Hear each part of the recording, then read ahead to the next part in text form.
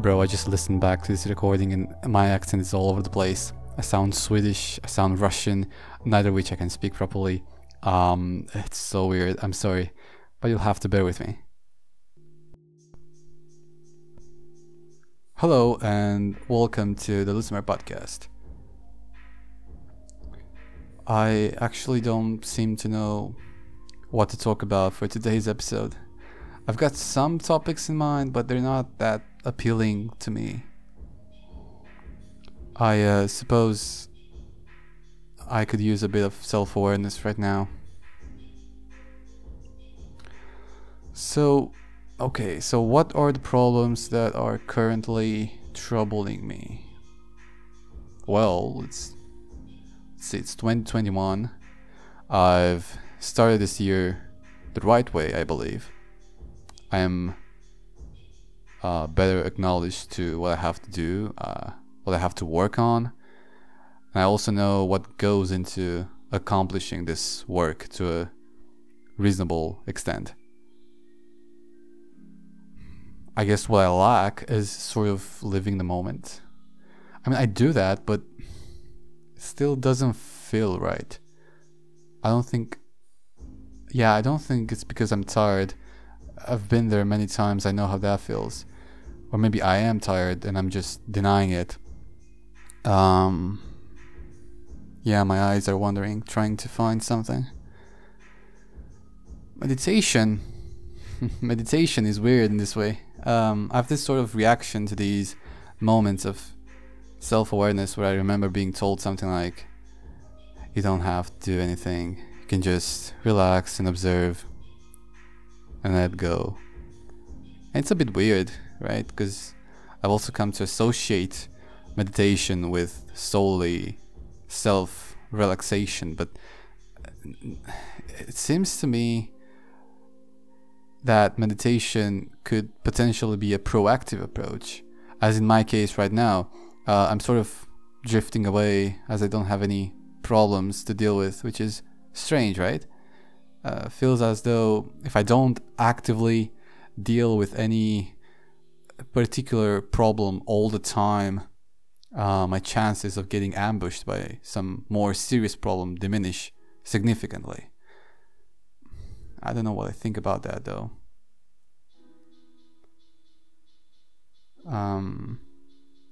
I suppose that I've got to associate myself with this constant thought process, and now that it's stopped, I've also come to not feel like myself anymore.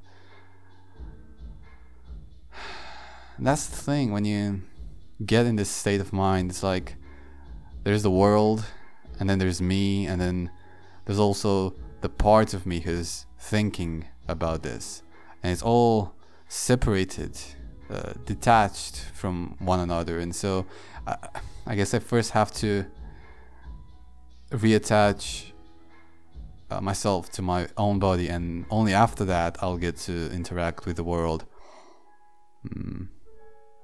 But there's a way around this though, which is a cold shower.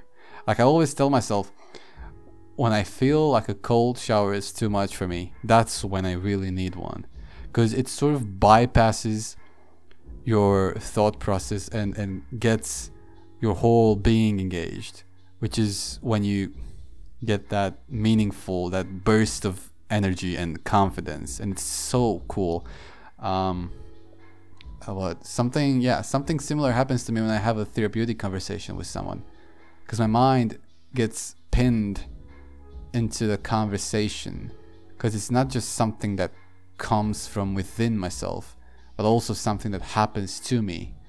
It's why, even though most social events feel oversaturated to me due to my introverted nature, a conversation, an actual conversation like a therapeutic one, is always something that I'm looking for, even though it can be frightening for a wide variety of reasons. So I guess the question is, what makes for a therapeutic conversation? And for that, the answer would probably derive from the more humanistic approach of psychology. which I haven't got to read through, except for a couple of books, including Carl Rogers' book titled Becoming a Person, a therapist's view of psychotherapy. Yeah. And in it, Rogers described his experiences and his overall approach to psychotherapy, and also backing some of it up with research.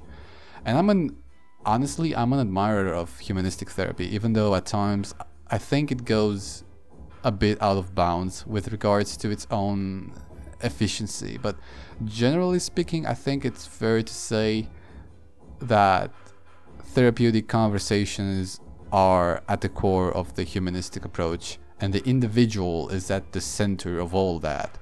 One's own experiences, struggles, goals, and resources, right? That's how you address the individual. You don't just put a tag on them and treat them like every other person whom they share traits with, as if they're an equation of sorts. I think I'm gonna quote myself here.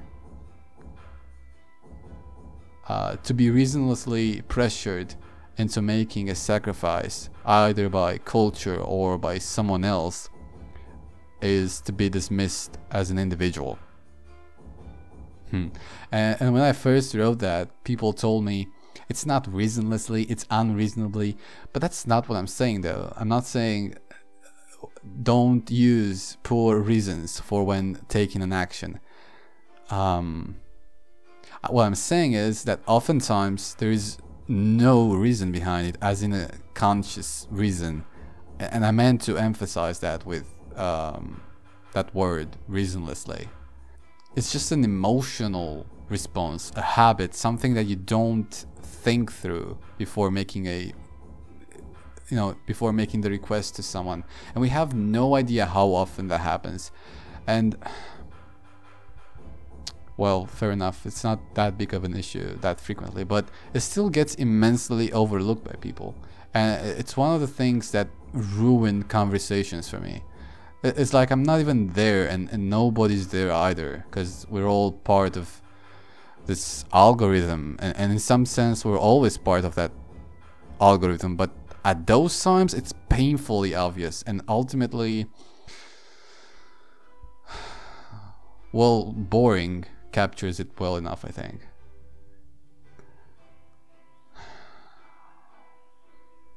Yeah, I guess let's move on to something else. A friend asked me yesterday, how can someone emotionally detach, say, from an abusive family? And, is that even possible? And well, it is possible. However, this sort of thing may happen as a consequence of an abusive relationship. It's not something that you can necessarily implement in your life as a coping method. Mainly because it's unrealistic that you can simply just detach from being emotionally invested in one area of your life while also being emotionally available under any other set of circumstances. Although an emotion-focused coping strategy will manage to do something similar for you, but it requires a lot of work with yourself. Like, you might begin to notice that you're really becoming emotionally detached already, which in and of itself is not something that you're really interested in. And you'll have to ask yourself a lot of questions, and you're gonna end up crying a lot because of all the turmoil that you're slowly overcoming. And you might not want to overcome it just because of that, because it will make you feel vulnerable. But it's like, you can't pat yourself up unless you actually notice the cuts and the bruises on your skin. So you have to be ready for that sort of thing. Religious experiences, never mind, I'm not gonna go there. Or actually, well, my point is that there's gonna be something that's guiding you, and you can think of it in terms of values, principles, Like, before you start wondering about how to deal with a toxic family, for example, you need to understand the differences in values and principles between you and your family, right? And that might be what you think those values and principles are, but it might also be in the way that you act. So you might think of yourself as being different from your parents, but in actuality you act in very similar ways to them. You might find yourself being somewhat violent towards your pet. You might criticize yourself in the same way that your parents do, which is something that happens in abusive families. You may also find yourself being afraid of such separation because it's fairly because it's fairly complicated. Yeah, you might just want to give up before you even attempt doing something to help it. You might find yourself being comfortable, in that mess, in that sort of abusive relationship, being wholly dependent, even on it. The thing is, though, as I said before, you can't simply separate your way of being in different situations so radically as to be that submissive, dependent, anxious person in one situation and then to be an assertive, independent, and confident individual in any other situation. No, you're most likely gonna carry this further in your life and find yourself being in a toxic, abusive relationship, being taken advantage of at work or in school.